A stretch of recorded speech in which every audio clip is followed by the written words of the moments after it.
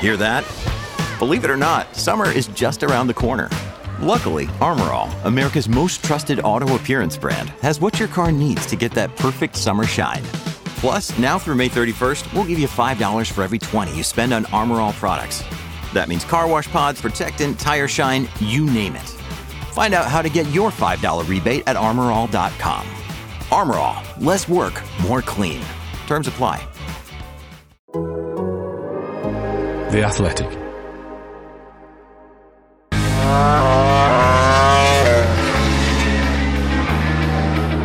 Is it all over for Jorge Martin?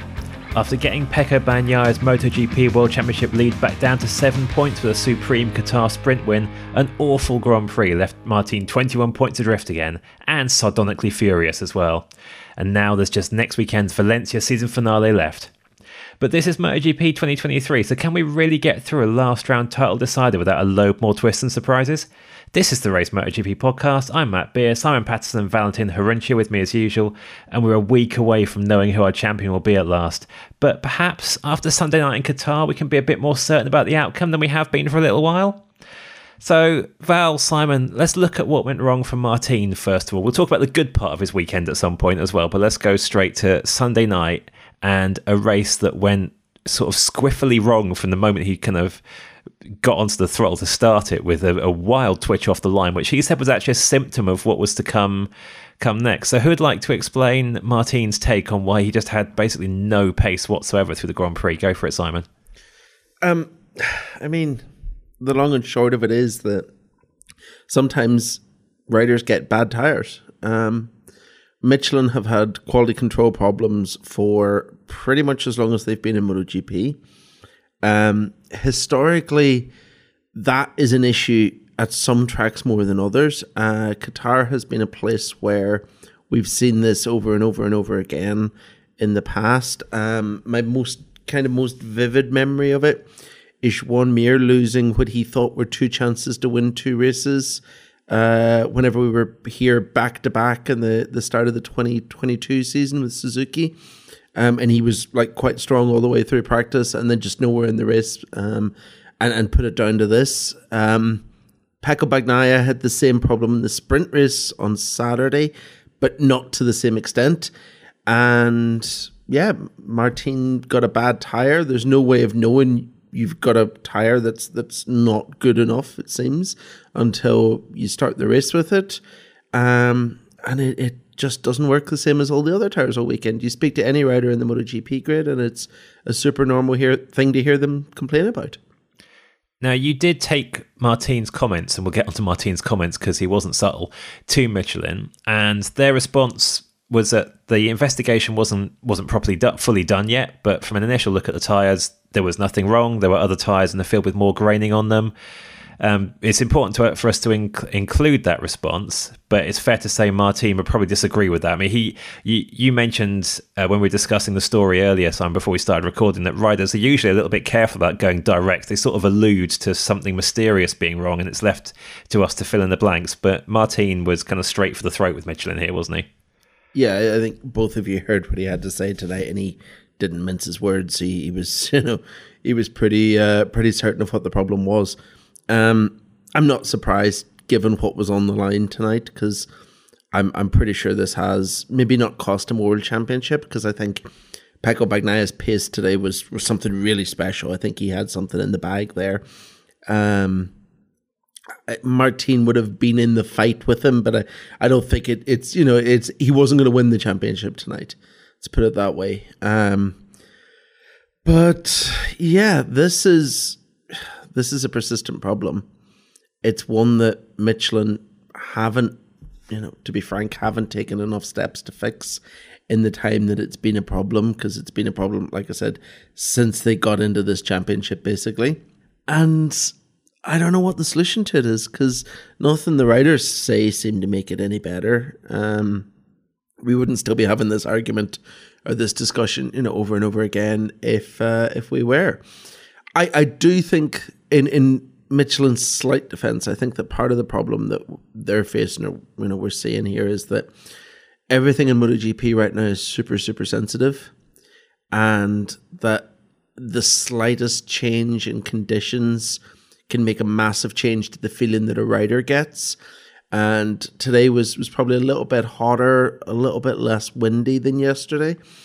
And I think, and obviously the track is a little bit different because it is all the Moto2, Moto3 race rubber down Asia Town Cup race since, there's been a lot of racing on the track since the sprint race. So that will have changed things as well. And I think, it's obviously not ideal that is a thing that happens, but I think that's probably a slight contributing factor to it. But at the end of the day, the bottom line is that our control tire manufacturer is making the occasional Duff tire, and today it played a significant role in who's going to win this year's championship. The pace difference was clearly unnatural. I mean, Michelin may well come out and say that there was nothing structurally wrong with the tire, but whatever the explanation was, it is clear that there was an unnatural pace difference between Jorge Martin, not just of Saturday, but of the last few rounds, and Jorge Martin of today. I mean, yeah, it's super common that Michelin investigates these whenever riders complain about them and come back and tell us they found nothing. That's pretty standard, and I don't know whether that's that we're talking about something on a level that's very, very hard to detect, or whether it's corporate ass covering. It could be one or the other very easily, and that's nothing. That's no slight on the actual Michelin Motorsport team that are here putting this together, because I think decisions to make that sort of news, or public or not, are made at a higher level if that's what it is. But yeah, I would be genuinely surprised if Michelin come out, put their hands in the air and said, yeah, we made a really horrible mistake here, or this tire wasn't up to specification, or anything like that. I'm playing devil's advocate slightly. Is there anything that a rider can do particularly differently if they get a tyre that's not performing correctly? Are there riders whose style might get them through these problems better? I'm being potentially a bit harsh on Martin, but he is a man who is not necessarily the most gentle on his tyres on the grid, or necessarily the most patient if things are going wrong. I think all you can do when it's like this is damage control. And it's more to do with being smart about how you race, to limit the damage, rather than, depending on the pace drop you have, rather than anything that the rider can do. I mean, we saw that he had a problem literally the minute the lights went out. There was very little he could do to manage that issue from that point onwards. And actually, to give him credit, I think he did a pretty good job of managing it today and trying as long as he could to limit the damage by holding guys who were obviously far, far faster than him behind him. I think he was fairly fortunate to have Johan Zarco behind, because without Zarco's assistance and a bit of rear gunner action, I think it could have been considerably more painful in the end. I wonder if it turns out the tire was more or less okay by whatever specification. I wonder if it just, if it got knocked out of the operating window this bad, because what happened to Martin, it clearly wasn't a tire wear thing. We saw that he had no pace. It flicked on like that. It was a cliff of pace arriving, but it came in after, just as he passed Marc Marquez and was starting to make progress back towards the pack. It looked like he was closing the gap a little bit, and then suddenly he really wasn't at all. So if it's an operating window thing, it's really strange, because just most MotoGP races don't look like this, don't work like this. I think in Formula One you could expect sometimes, the weird magic of the Pirellis. Sometimes they work and then suddenly they're 2 seconds a lap slower. But in MotoGP, I think we don't really come across that kind of thing, which is why it's really hard to find a satisfying explanation here. And this one I think is going to run on and on, and it's good that it is, because if there is a tire quality problem, then, I mean, obviously it's not great that a championship, whatever this is, it's not great that a championship fight is potentially being decided like this, but this is like the highest possible stakes version of the potential issue, and the best possible reason to really properly get to the bottom of it. The one good thing about, if this is, something that plays a considerable part in the championship, which is what it now looks like, The one good thing is that it seems like Bagnaia had a similar problem on Saturday. And the two of them don't quite cancel each other out, but it at least helps that they both had the same thing at the same time, roughly, and that it changed the advantage in favor of Bagnaia, but it didn't swing the advantage. It just extended his a little bit more. So I don't think it's going to be any more the deciding factor than a number of other things, like Brad Binder getting penalised and stuff like that. There's a lot of other little factors that also play a role in this. I mean, Martin lost 15 to 10 points today. Martin lost 25 points, crashing out of the lead in whatever track it was. I forget now.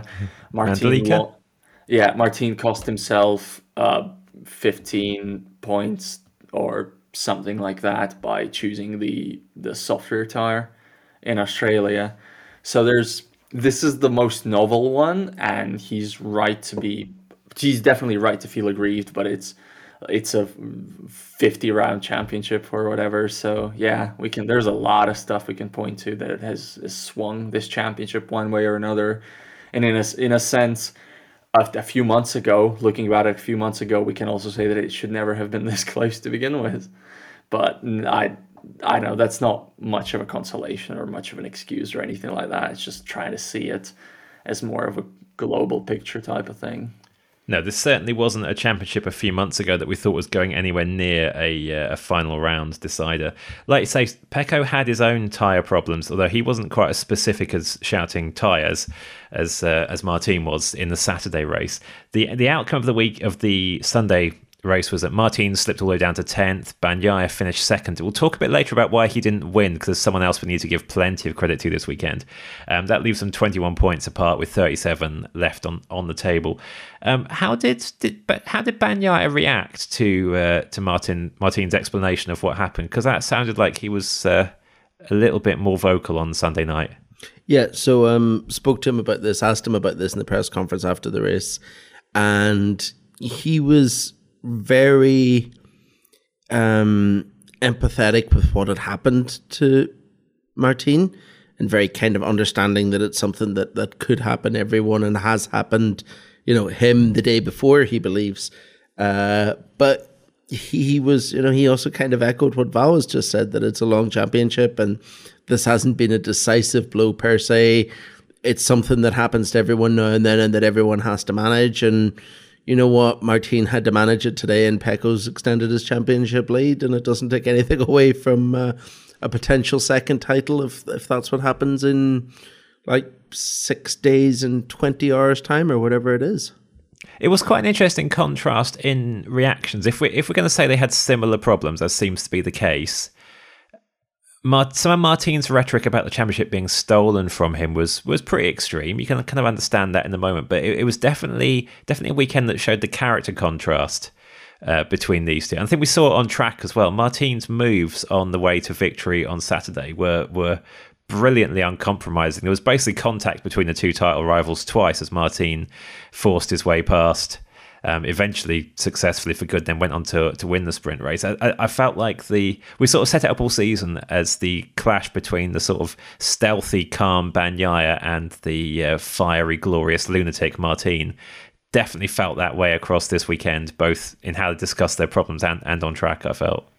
Yeah, but I mean, I think to paint it that way requires you to forget how Pecco Bagnaia nearly blew second place in the closing stages of today's race by doing whatever it was that was going to be.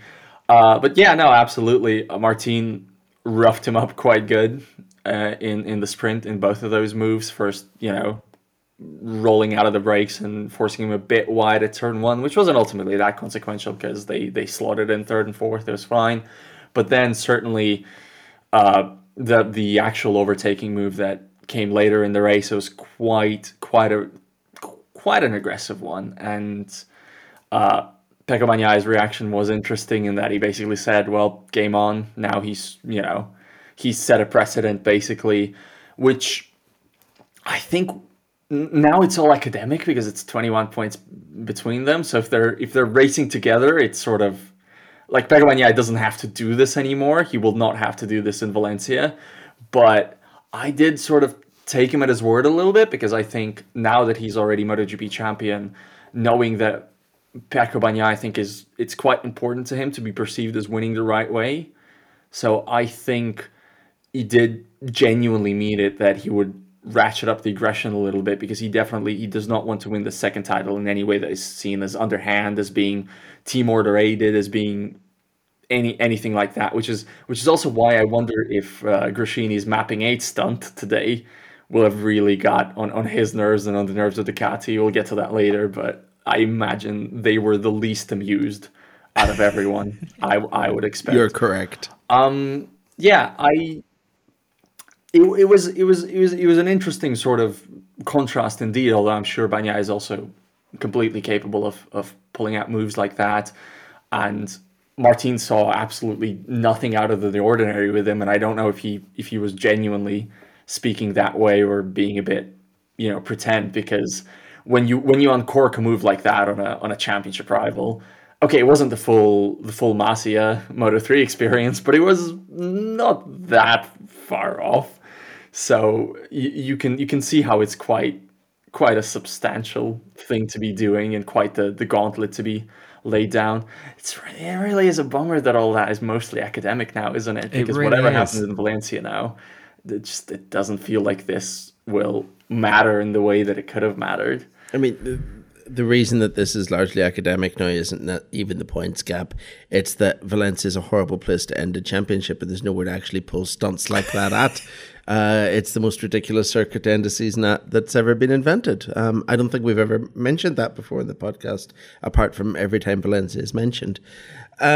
This was... I mean, in fairness, F1's going to finish the season at Abu Dhabi yet again, and that makes Valencia look full of character and excitement unless something really ridiculous happens once ever. I was going to say old spec Abu Dhabi, because the new spec actually has a couple of those corners that are decent-ish. That's you're being very, that's this being very generous. Let's get back to Valencia, which is rubbish in a different way. I can say one thing for certain, and that's that the weather in Abu Dhabi for the finale of F1 is pretty much guaranteed to be better than the weather in the finale of MotoGP in Valencia, which is another factor that has quite a few of the guys, these two championship contenders, quite worried.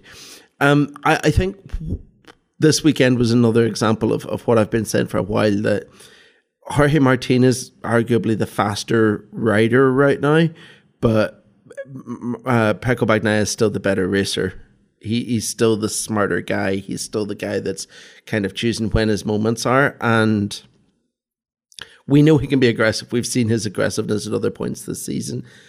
But it's kind of like Martin is just aggressive. He's aggressive in everything he does. Like, you see the guy opening a door and he does it aggressively. It is just his nature. Yeah, this is something I've seen today. You know what I mean? It's just the way he goes about life. Whereas Pecco's aggression is kind of his secret weapon in a way, because he's absolutely capable of it. We've seen him make some absolutely ruthless passes this year, but he only does it when he needs to. He doesn't do it whenever he thinks he can have another option. I think we saw a very brief moment of it this afternoon until it almost went completely wrong, when he tried to take the lead of the race back with a pretty aggressive move, and it didn't work. But that was him using his, the aggression that he does have in a situation where he felt it was necessary. But he wasn't trying to do that move every corner of the last few laps like, maybe Martin would have been in the same place. So, yeah, it is an absolute shame that those two have had some great races together this year, that we didn't get to see another one of them on Sunday. And, the championship is still on the line, and we're absolutely not going to see one of them at Valencia because it's just not physically possible at that horrible go-kart circuit. Hi, producer Johnny here, interrupting the show momentarily to tell you about Rhone, a clothes brand we think you'd like. I don't know about you, but finding clothes you like can be tough. Sizes can vary from brand to brand, and fabrics can be poor quality or uncomfortable. We all know a good outfit can impact your confidence and help you feel your best, and that's where Rhone comes in. Their range of stylish, functional, business casual menswear helps you look good without having to think about it. It's versatile, high quality and durable, and works in a range of social and professional settings. Rhone's commuter collection includes products for every occasion, including the world's most comfortable pants, dress shirts, quarter zips, polos and blazers. It also features, and get this, wrinkle release technology and Gold Fusion anti-odor technology for more wears between washes, so you'll be fresh and clean all day long. Rhone were kind enough to send me a shirt and some pants from the commuter collection, and I can tell they're going to be part of my wardrobe for a long time to come. The commuter collection could get you through any workday and straight into whatever comes next. Head to rhone.com/race and use promo code RACE to save 20% off your entire order. That's 20% off your entire order when you head to rhone.com/race and use code RACE. It's time to find your corner office comfort. Another day is here, and you're ready for it. What to wear? Check. Breakfast, lunch, and dinner? Check. Planning for what's next and how to save for it? That's where Bank of America can help. For your financial to-dos, Bank of America has experts ready to help get you closer to your goals. Get started at one of our local financial centers or 24/7 in our mobile banking app. Find a location near you at bankofamerica.com/talktous. What would you like the power to do? Mobile banking requires downloading the app and is only available for select devices. Message and data rates may apply. Bank of America N.A., member FDIC.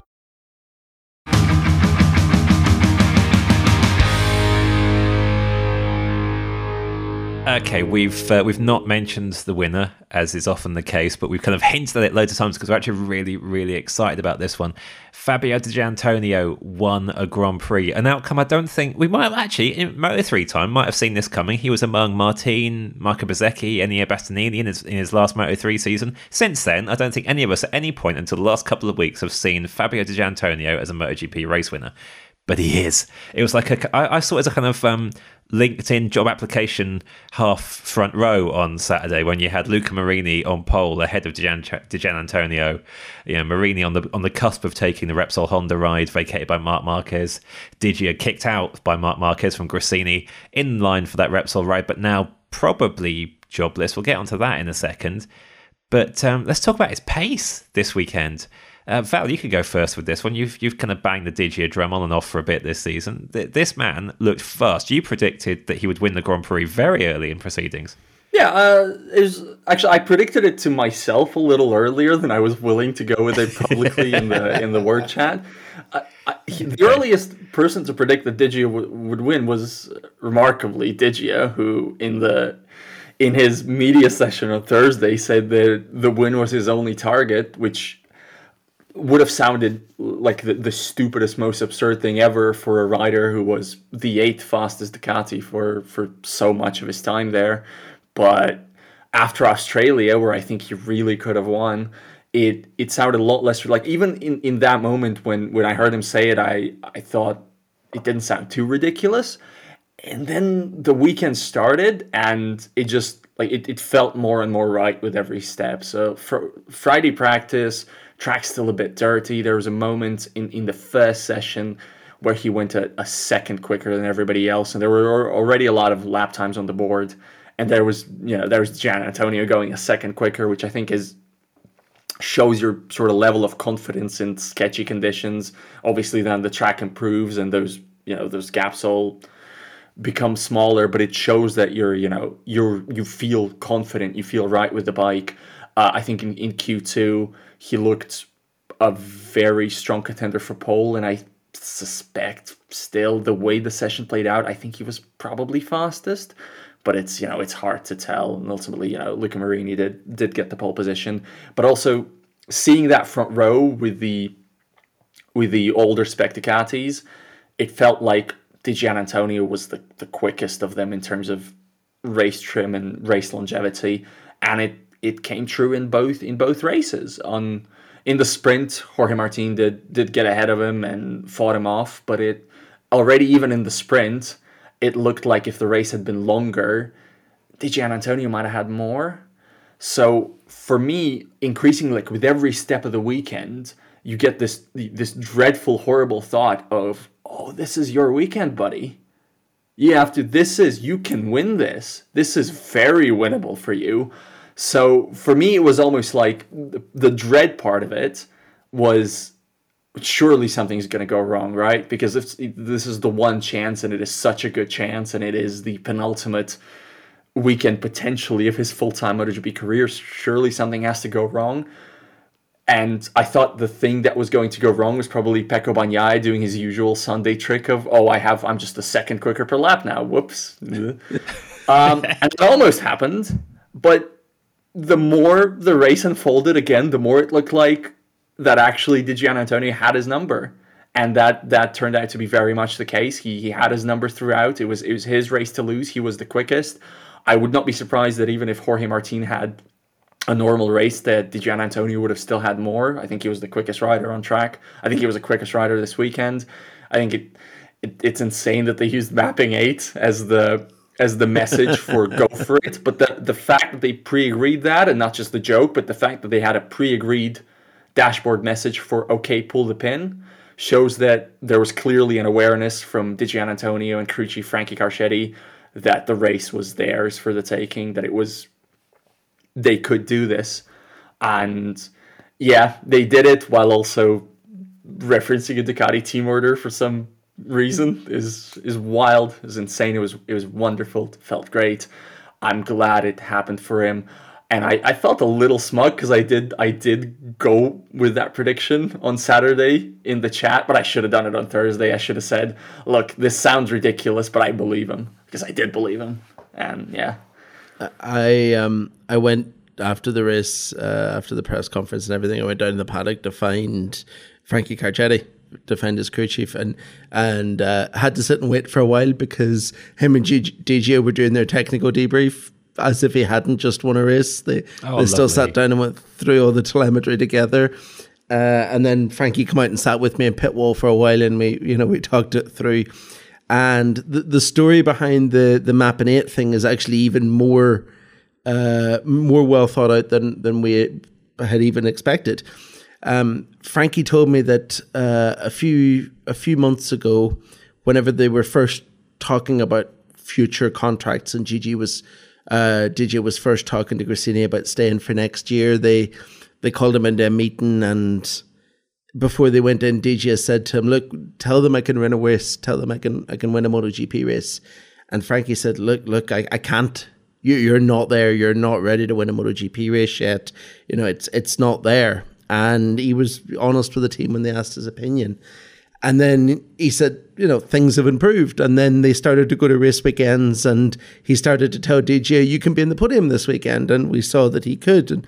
And he said that this weekend, this was the first time that he sat down with him and said, look, you're going to win this if you do what you're told. And, we use the strategy that we come up with.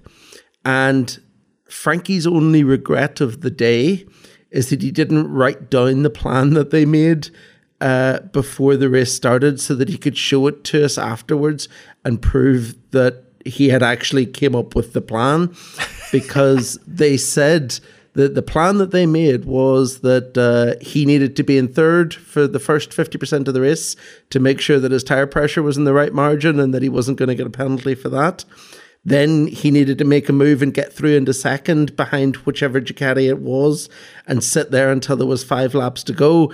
And then with 5 laps to go, it was time to pull the pin and forget about everything and try and win it. And the signal to pull the pin was mapping 8 because they thought that would be quite funny. And it was quite funny, and it really, really pissed off Davide Tardozzi in the factory Ducati garage, which is even funnier. But they wrote the strategy. DJ had played the strategy that Carchetti told him to use, and it couldn't have happened to a nicer kid. I'm so genuinely pleased for him. All the contract talk aside, all the drama about his future and everything aside, one of the best things about the second half of this MotoGP season has been seeing people becoming Fabio Di Giannantonio fans, because suddenly he's getting a bit more TV time and people are realizing what a good kid he is and how switched on he is, and he's funny and he's personable, and people are getting to see that now, and I'm really enjoying watching people sort of discover this guy that we've been working with for a year and a half, and seeing him up close. Now others are getting to see him. Just in case anyone listening is relatively new to MotoGP, we should fill in the backstory of Mapping 8, Simon. So just for a bit of retro, when was this famously deployed by Ducati? Because it had a very different meaning, didn't it? Ooh, 2017 or 2018? Sepang, Malaysian Grand Prix. Marc Marquez is fighting Andrea Dovizioso for a title, and Dovizioso's teammate Jorge Lorenzo is enlisted to help him out in the race with some very clear team orders that were to be activated whenever Ducati told Lorenzo mapping 8, whenever MotoGP bikes only have mapping 1, 2 and 3. Lorenzo famously ignored the team orders because he decided that he was faster than both Dovizioso and Marquez, and he was just going to do it his own way, which he was kind of right, but it didn't really help Dovi too much at the time. But the mapping 8 very much entered into MotoGP folklore at that point.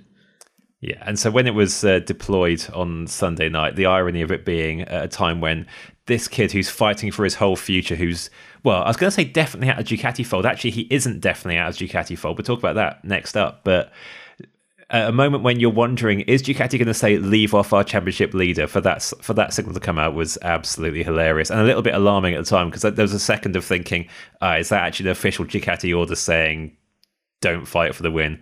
So glad it wasn't. Nah, that was never going to be.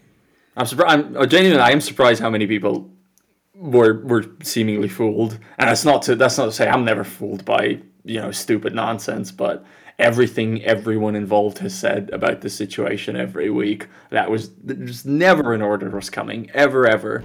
And yeah, honestly, Ducati's probably happier for this outcome than, imagine if Mapping 8 did come out and then Di Giannantonio followed Bagnaia home at the checkered flag. It would have been awful. The worst thing. I don't know, like a year or so ago, like before we got into this world of Ducati winning everything and allowing its satellite bikes to rampantly fight for titles against its works bikes, I would have not been at all surprised for any factory team in this position to go, actually, can you stop hassling the guy who's going to win the title for us? But absolute fair play to Ducati. I hope this approach doesn't end up biting them when more marks are competitive, but it is fun. It's the only reason we have a title fight this year. They could have stopped that, and they haven't. And thank you, Ducati, for doing that.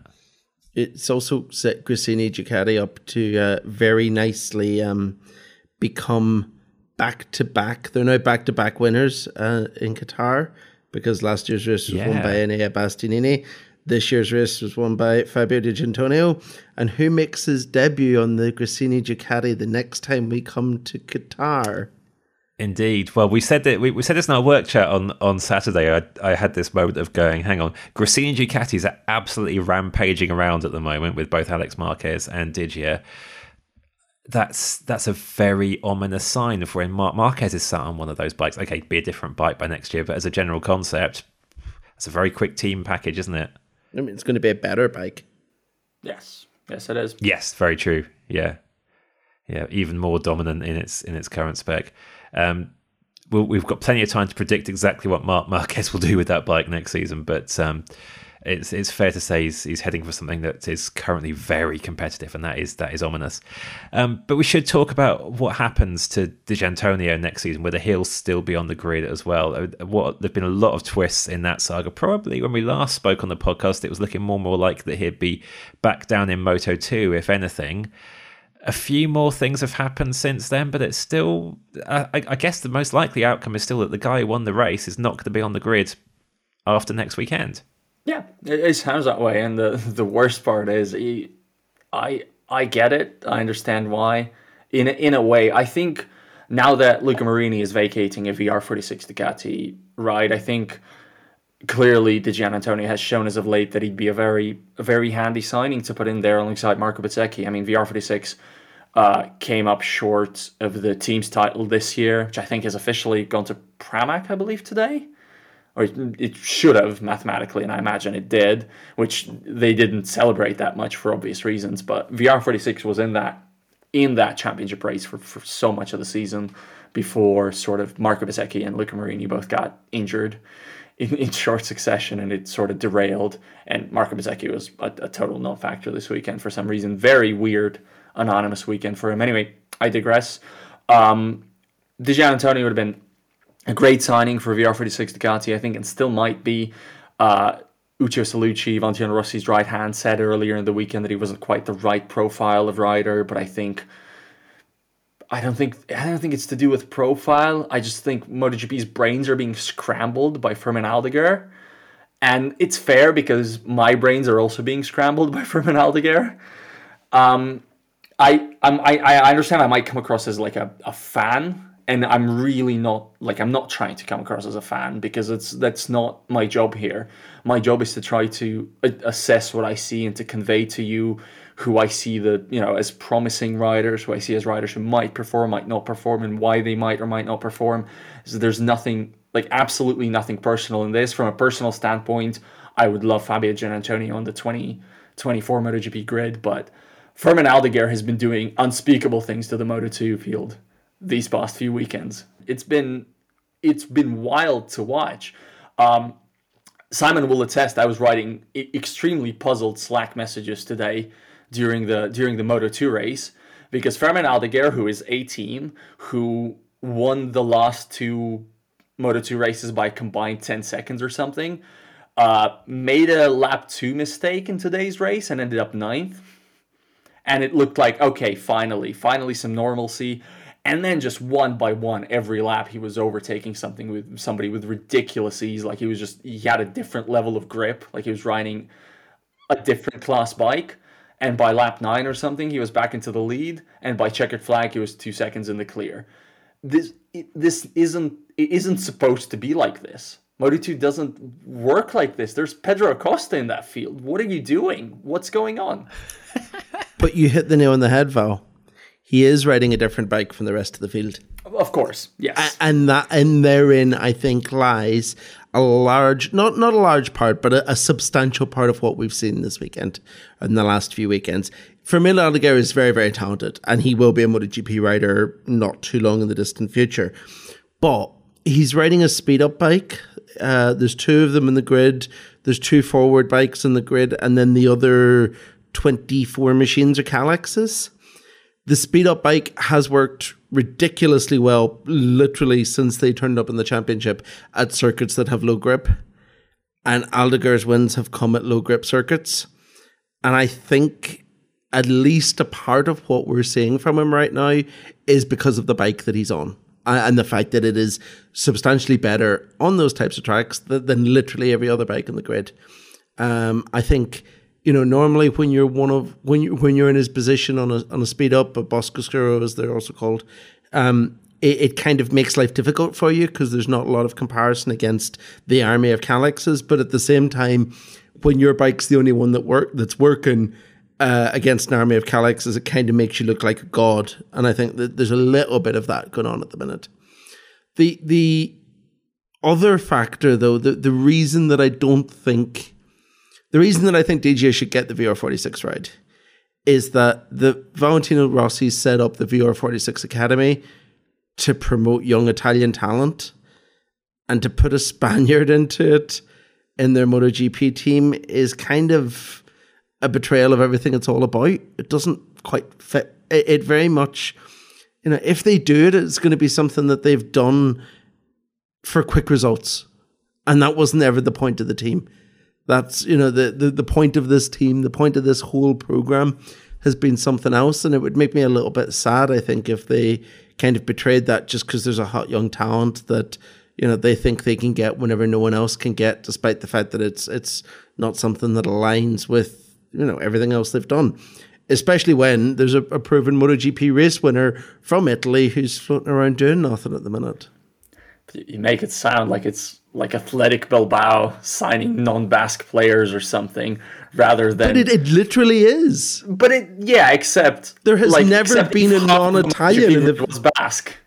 If it's not like there's a shortage of Italian riders on the MotoGP grid. No. But without... No. But how many non-VR46 Italian riders are in the MotoGP grid? Not as many. Fabio Di Giannantonio. Yeah. Yeah. But it's a minority. It's a massive minority. Yeah. And that is because of Rossi. Yeah.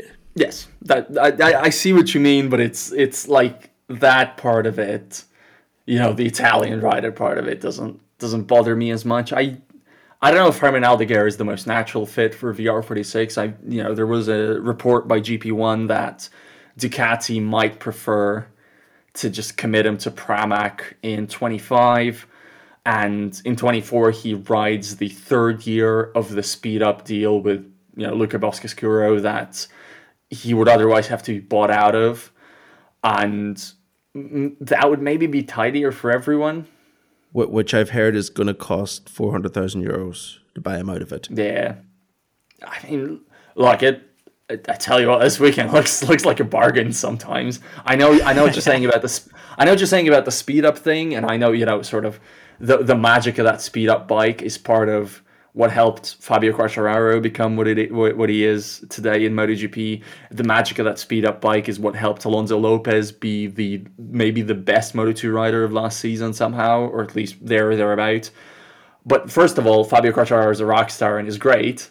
So thank you for that. The speed up bike just showed us what we needed to know. It didn't inflate his greatness. If anything, it kind of restored it, didn't it? After it was very confusingly hidden for a little while. But secondly, Fabio Quartararo and Alonso Lopez weren't doing this. This is, I still maintain that this is wild. I like every session you look at, Herman Aldeguer is right there, and there were lower grip tracks earlier this season. It wasn't happening. It's like they gave him a boost button at some point. You know what I mean? It's just it's such a weird step in performance. I think I vaguely remember something like this happening to Alex Marquez at some point in one of his seasons in Moto2, one of his 50 seasons. But this, at age 18, this is just, I think it's wild and weird and amazing. That's what I think it is. And I can't blame any MotoGP team talent evaluators and scouts for, again, as I said before in previous episodes of the podcast, wanting to get in on the ground floor. And I also think that Honda should now look ridiculous by immediately going, no, we never offered Herman Aldeguer anything. Who is he?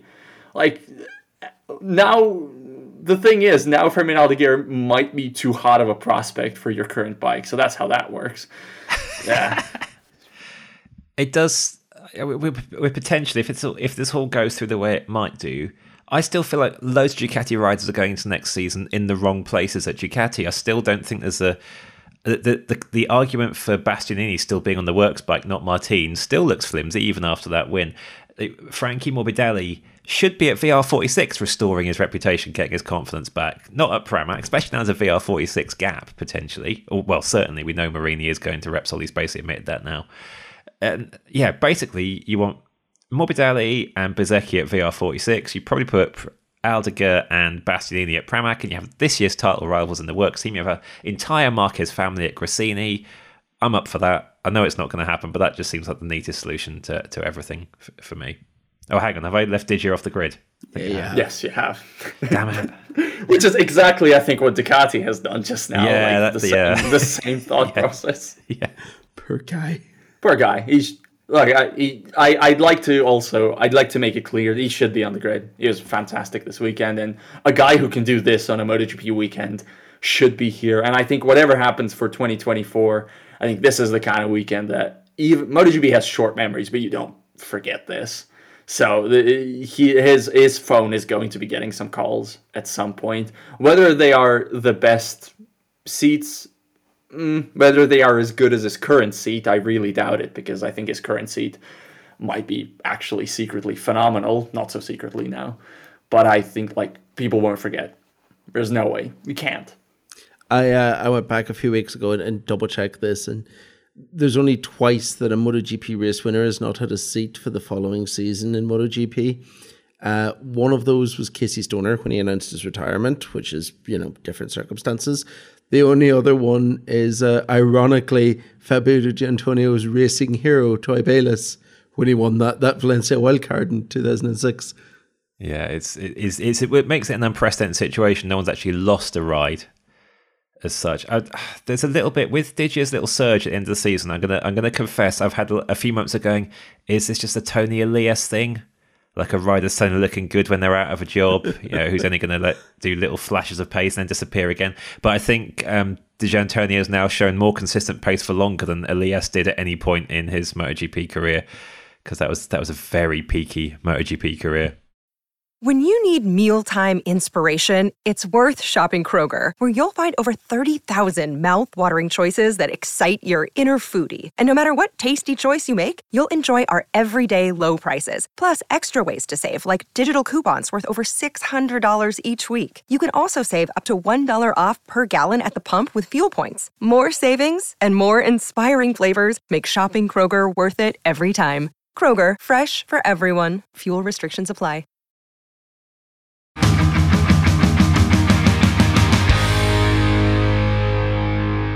There was, before the racing actually started this weekend, there was something a bit unsavoury, a bit messy, and very contentious happened between Aleix Espargaro and Franco Morbidelli, not even in qualifying, but in the practice session leading into qualifying.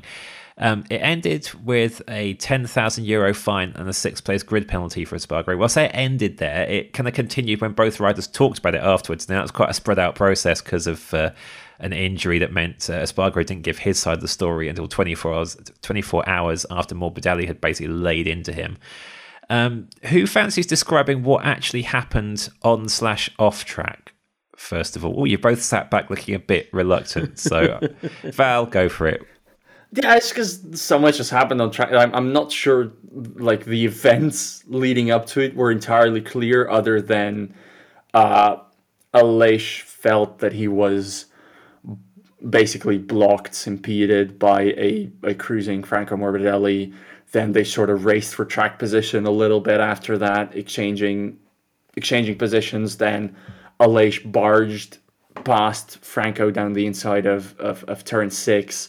That took them both to the long lap loop, after which Aleix, already quite mad and gesticulating a bit, seemed to be quite keen to get on with it, while Franco seemed keen to pull alongside him and tell him to chill out. And while in the process of pulling alongside him, they ride out of the long lap loop.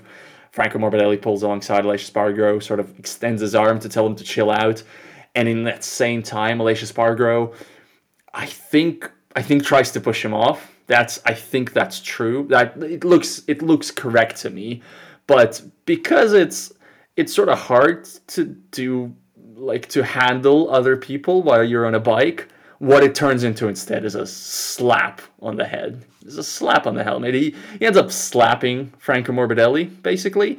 It takes maybe half a second for him to realize what happened, after which he very sheepishly rides off from the scene, while Morbidelli continues cruising around with a sort of, you can't see his face because he's in a helmet, but a facial expression like, can you believe that guy? Can you believe what just happened?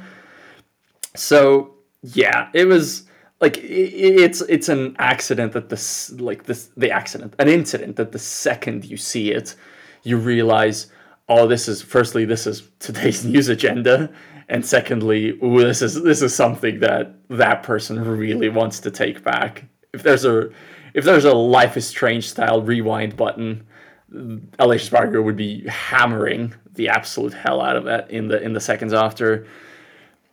In the end, didn't really make a huge difference to his weekends, because the grid penalty only applied for Sunday, and in Saturday's race, Aleix Espargaro was T-boned, rammed into by fellow Aprilia rider Miguel Oliveira in an incident in which Espargaro sustained a small fracture to his left ankle, which was apparently all bloodied. He said he was on a bomb of drugs riding on Sunday. That was quite the phrase, wasn't it? Yeah, which honestly makes it, like, this is not against Aleix, and it's, look, I know I'm not a medical professional, whatever. I don't think this is like some sort of negligence, as I think it's just what's the value in letting riders whose legs are swollen with blood ride around? Like, they can. Physically, they are capable of doing that, even though Aleix Espargaro ultimately pulled over with 6 laps completed. They can do it, just no value to it. We don't need to do it. Just for their own good, declare him unfit and have him buzz off. That's what should have happened. But that's, I digress. And obviously Miguel Oliveira, poor guy, sustained a season-ending shoulder blade fracture, which, if you remember, Enea Bastianini's shoulder blade fracture basically nearly completely messed up his MotoGP career in the specific timing of it. And at the very least, for Miguel Oliveira, it'll be a multi-month spell on the sidelines and now a race to get fit for the preseason. Well, which maybe it's less severe. Maybe we'll see. Hard to tell. Who knows? But yeah, so after they both spoke about it, Franco Morbidelli was understandably very, very upset in any case, dropped some really good choice lines about how he wants, how the steward's penalty basically exactly put Aleix Espargaro on the same row as him on Sunday, and instead he wants him 100 meters away at all times, which is just a very funny thing to say. Also said that Aleix had more things to be ashamed of than proud of, which is, like, at this point, you're basically cutting a wrestling promo. And also said that, I wonder what he'll say to his kids, which was the big point of contention, which Aleix, discussing it afterwards, that really clearly got to Aleix, as did the fact that Aleix sees Franco Morbidelli somebody who reliably and repeatedly doesn't pay attention to other riders on fast laps. So that's the crux of the issue. That's the crux of the conflict. I think there's been a lot of really overreactions on both sides, if that makes any sense. But that's just because I'm a stupid idiot who reads social media a lot. But there were some people who thought it's just, it's no big deal to get slapped by a colleague effectively for millions and millions of people to see, which I don't think is the case. I think Franco Morbidelli, I understand why he reacted like that, because it's just goddamn embarrassing. You don't want that to happen. Like, if we were live streaming this podcast and somehow one of you hit me upside the head, I feel real bad about it. It would ruin my day and arguably my weekend. And even if I wasn't necessarily at fault, it'd feel really, really unpleasant and really sad. And I would feel like I have to say some really unpleasant things about you in return. Anyway, that's quite hypothetical. But at the same time, it wasn't like a punch. It wasn't clear. I'm very, very clear to me that it was not intended in any way, shape, or form to cause physical harm. Maybe the penalty should have been a bit more severe to Aleix, like back of the grid or something, maybe, because you just don't do this kind of thing. I think he realized immediately once he did it that you cannot do it. And honestly, I wasn't too impressed with him trying to contextualize it afterwards. Like, just did a stupid thing. Just say you did a stupid thing. You shouldn't have done it. Easy. Easy for me to say. But also, he's not like one of history's greatest monsters, okay? See, like, a lot of people clearly regard Aleix Espargaro as somebody who's holier than thou, who speaks too much, who has an opinion on too many things, and who, clearly he's no better than everybody else if he, slaps Franco Morbidelli across the head. And I implore those people to just chill out a little bit. Franco Morbidelli's allowed to overreact because he just got slapped across the head, but you need to chill out. This is a workplace dispute between two very thoughtful, very, clearly good guys, and I don't see how they bury the hatchet anytime soon, but we need not make it bigger than what it is.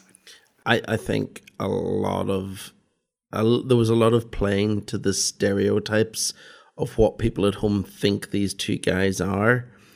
And to be perfectly honest, I think they were both a bit out of line with the whole thing. Aleix is obviously seen as the guy who's super highly strung and passionate and fiery and who does dumb stuff occasionally like this. But I've never seen him be violent before, and the guy's been here for 25 years. We would have seen it before now if it was the case. I genuinely think he did something stupid, but he wasn't trying to do what he did. He shouldn't have done it, but as his brother Paul made a really good defense actually while talking about Marco Bezzecchi rather than Aleix, about at 190 BPM and 360 kilometers an hour with your adrenaline through the roof, you do dumb stuff occasionally that you immediately regret, and that's what it was. I'm pretty sure. Which, by the way, speaking of because you mentioned the Marco Bezzecchi thing, we should explain to people who maybe don't watch Friday practice because they have better things to do on Friday. They have lives. Yeah, I didn't go that far, but I thought it. Anyway, it's a very, very poor choice of words from everybody involved. But you have a life if you watch Friday practice. It's fine. We all watch questionable stuff. God damn it. Anyway, Marco Bezzecchi rammed into the back of Pol Espargaro on like 6 separate occasions in at the end of one of the Friday practice sessions when they were doing practice starts after, again, some also fairly minor but similar sort of looking on-track disagreement.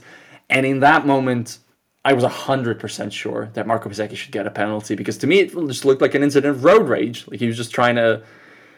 he was trying to take it out on Espargaro during practice starts at a live track. It looked unacceptable to me. And also, Marc Marquez was another rider who said that, Aleix Espargaro was right to be penalized, but how did Marco Bezzecchi get away with it? And I was of a similar persuasion. Then I heard Marco Bezzecchi talk about it, and he said it was basically a joke. And the thing is, I believe him, and it immediately changes my whole perspective on the situation. Like, as soon as I'm like, oh, he's just playfully messing about with him to try to get his attention, suddenly it doesn't feel serious anymore. So I don't really know what to do with myself in that particular context, because the footage's still the same. Nothing changed in that regard. The presumed intent changed in my head, and now suddenly it's completely fine. I don't know. That probably tells me more about me than the actual incidents. But yeah, just wanted to clear up what the Marco Bezzecchi thing was. I just started going on a little tangent in my head, wondering about how you perform on jury service, Val, given everything you've just discussed. Yeah. Val would be that one juror that everyone hates because he spends a lot of time going over stuff again. On the other side of the coin with the Morbidelli Espargaro issue, Franco Morbidelli has spent a lot of time over the course of not just this weekend, but previous weekends, talking about respect and how he perceives that there's a bit of a lack of respect from riders towards each other right now. To do that, to say that, and then to just immediately default to Aleix did something I don't like, so I'm going to disparage his entire career and talk shit about his parenting style, was a bit hypocritical. It went a bit beyond, and this is the same guy who last week was talking about a lack of respect in the grid and then beckoning Marc Marquez past him like you would with a dog, as he admitted afterwards. It's... You can't say things like that and then do actions that contradict what you're saying. I get completely what he means about a lack of respect, but also, I understand why Aleix was really annoyed about the comment about his kids.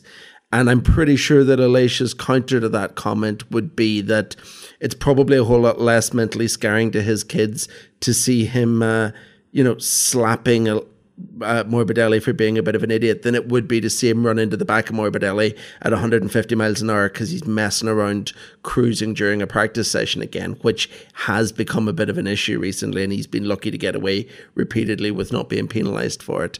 No one come out of this covered in glory, as far as I see it. No one. Yeah, I think Morbidelli was out of line in what he said. I agree, but also, again, you have to put yourself in a headspace of a person who just got slapped across the head by a coworker on live television. You say that, but when he spoke to us, he hadn't just been. It was like 6 hours later. It's not gonna heal. It's not gonna heal in 6 hours. Like that kind of thing, I think just doesn't. No, one of those things happened instantly, and one of them is obviously something that's been festering away inside him for a few hours. Also, it's not like Morbidelli's on-track form gives him much of a distraction. I can't even remember where he qualified or finished in the sprint race, but he had nothing else much to think about because he was trundling around in the midfield again. Yeah. Like he has been for his entire factory Yamaha career. I do think that plays into it on both sides. This is another season where a lot of Aprilia promise hasn't really worked out. Okay, there's some great wins earlier in the year, but this has been a title bid in the end. There's been some really wasted weekends. And like I say, Morbidelli's factory Yamaha career has just been rubbish from start to finish. These are two frustrated guys in the frustrated season. I get I found it quite endearing that Pol was sort of doing the Espargaro family honour thing on Saturday night because Aleix wasn't around for a media debrief after his injury. And I absolutely sympathise with that whole, your adrenaline's high, you're racing this fast, this hard, no one else who's not a MotoGP rider can relate. I absolutely get all that, but I just felt like, okay, that's fine. Go and slash his tyres in the garage or something. Go and shove him around in the garage. I've got a real problem with taking something out physically when you're on the bikes, when you're on track, when even if it's the end of a session, you're chancing stuff a bit too much. Yeah, I've not just advocated some vandalism, but I just think that's better than doing it on an active racetrack. Adrenaline or not, these are some pretty experienced guys. Just, yeah.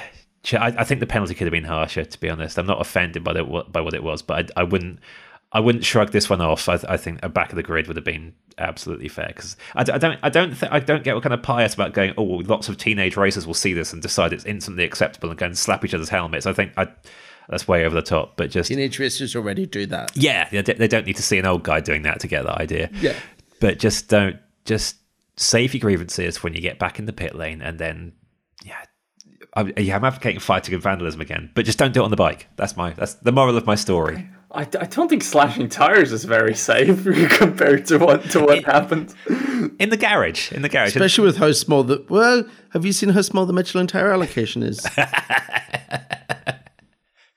I bet Jorge Martin is slashing some tires right now as we record this podcast. Probably his own into a lot of pieces, and then throwing them at Michelin. Whatever hire car in the parking has a Michelin tire on it. Speaking of Martin, so our predictions game at the end of the last podcast, we actually had a spot-on victory this time. So I predicted that Bagnaia would be leading by 2 points after this weekend. I was emphatically wrong. Val predicted Bagnaia would be leading by 16 points, which was pretty almost correct.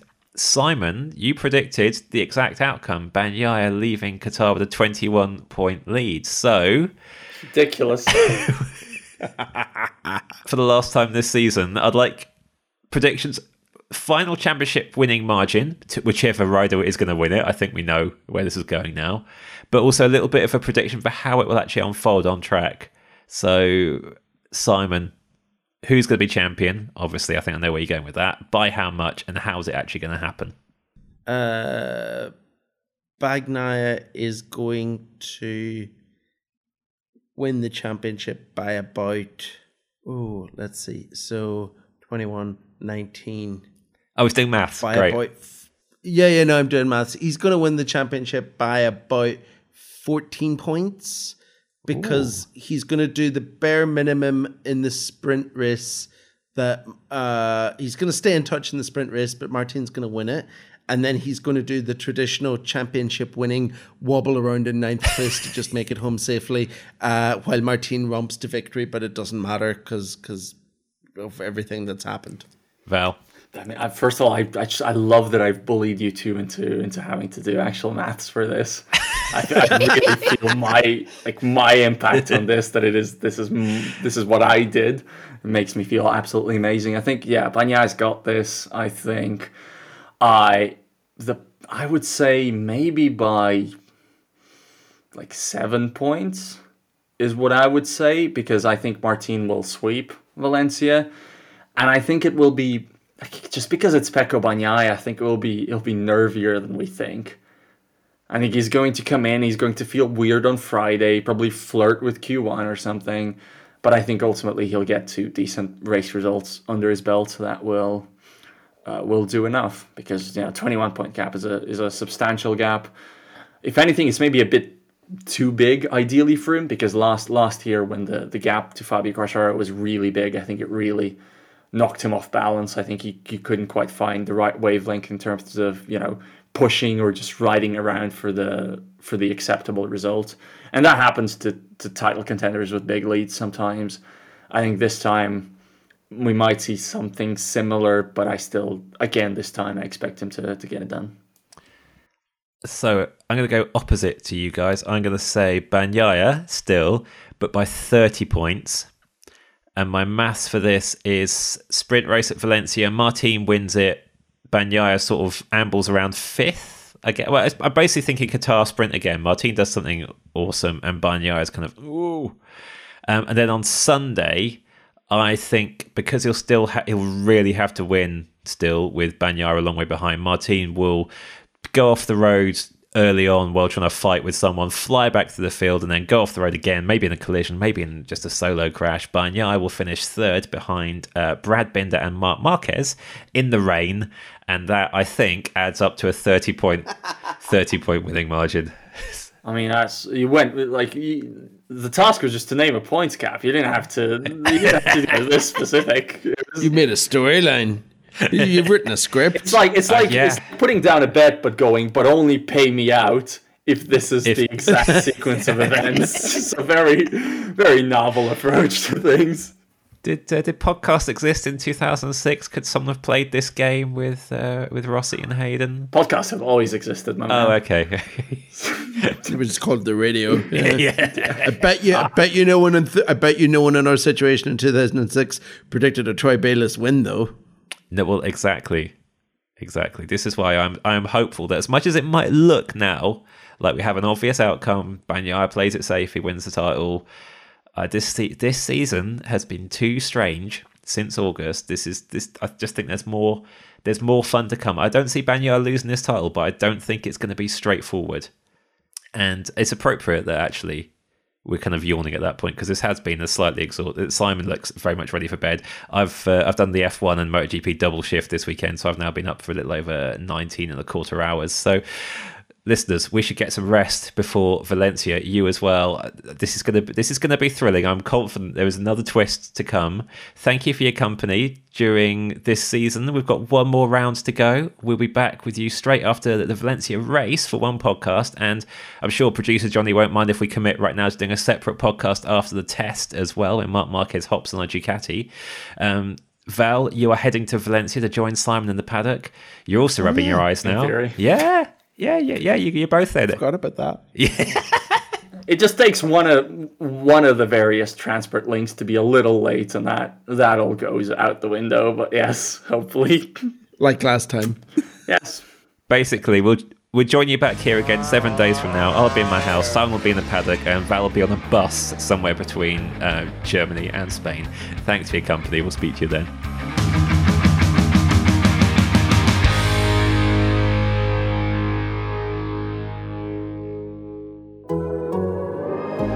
The Athletic.